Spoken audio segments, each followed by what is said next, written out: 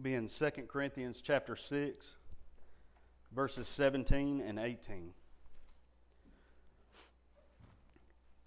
It says, "Wherefore come out from among them, and be ye separate, saith the Lord, and touch not the unclean thing, and I will receive you, and will be a father unto you, and ye shall be my sons and daughters, saith the Lord Almighty." Let's also flip over and look at 1 John chapter 3 and verse 1. 1 John chapter 3 and verse 1. It says, "Behold, what manner of love the Father hath bestowed upon us, that we should be called the sons of God. Therefore the world knoweth us not, because it knew him not." I love that first word. It says, "Behold." And if there's one thing that I would like for us to focus on this morning, is that. Behold what? When you consider the word behold, imagine finishing up let's say you walked into the 16th chapel after they had gotten it done, and all the artists and construction workers walked in and unveiled it and said, "Behold." When a painter says behold, they don't mean take a look at it and see how beautiful it is. They want you to get up close, look at the paint strokes on the canvas and the intent of every line, every color, everything that they had poured their heart and soul into to make this thing what it was and to complete the picture. When a construction worker finishes his job and he says, a good one is going to say, "Behold, look at the lines and the squareness. Look how I've made sure that everything is prepared for the next person to come in. Nothing needs to be done. It's finished. Behold what I've done." There's not the distances between the top and the bottom. It's tight. It's perfect all the way up and down. The walls are plumb. Look at the structure, how it stands, and it will stand for a long time. I've made this to last. Behold what has been completed and done. But he says here, "Behold what manner of love the Father hath bestowed upon us,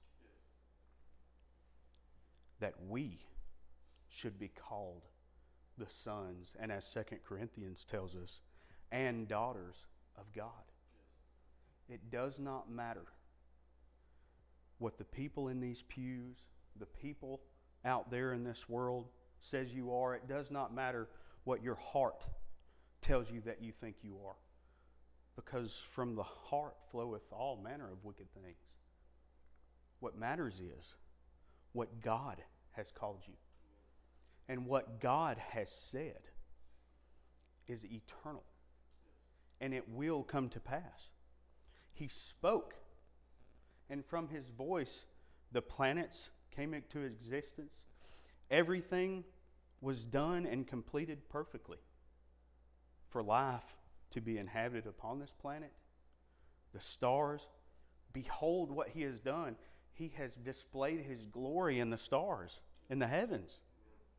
Behold what he's done there. But God has made sure that through his word, he has inspired the men who have written it, not to focus on the greatness of the planet or the greatness of out there, but look at what I have done for you. He doesn't just call you sons and daughters. He says you are valuable beyond all other things. Just as Kyle spoke not too long ago, you gain the whole world and lose your soul.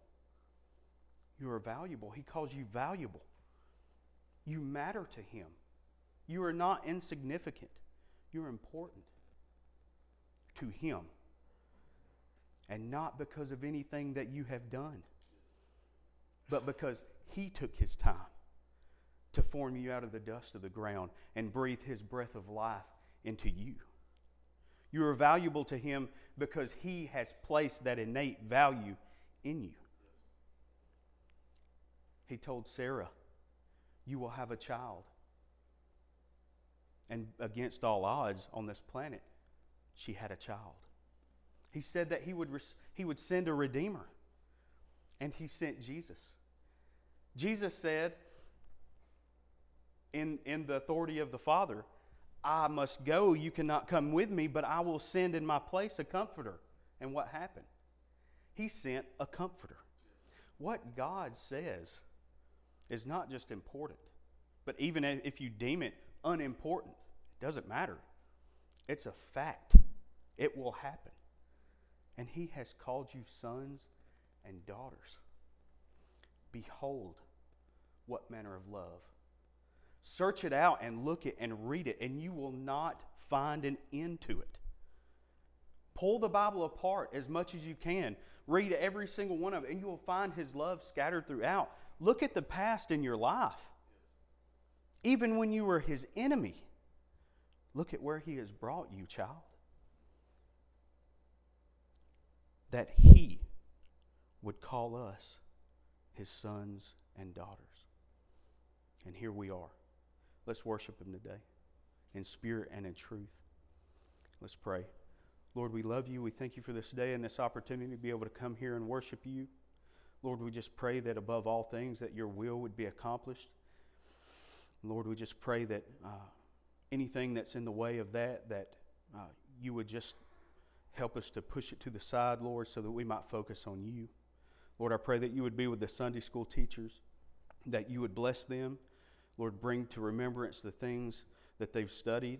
Lord, I pray that You would be with our song leader, that You would just bless him and his family, Lord, and just help him to lead us into the worship hour. And Lord, I just pray that You would be with Israel. God, that You would just bring back to remembrance the words that he studied. Lord, use him as Your mouthpiece. Lead, guide, and direct in all things. And Lord, soften us to Your will. In Your name we pray. Amen.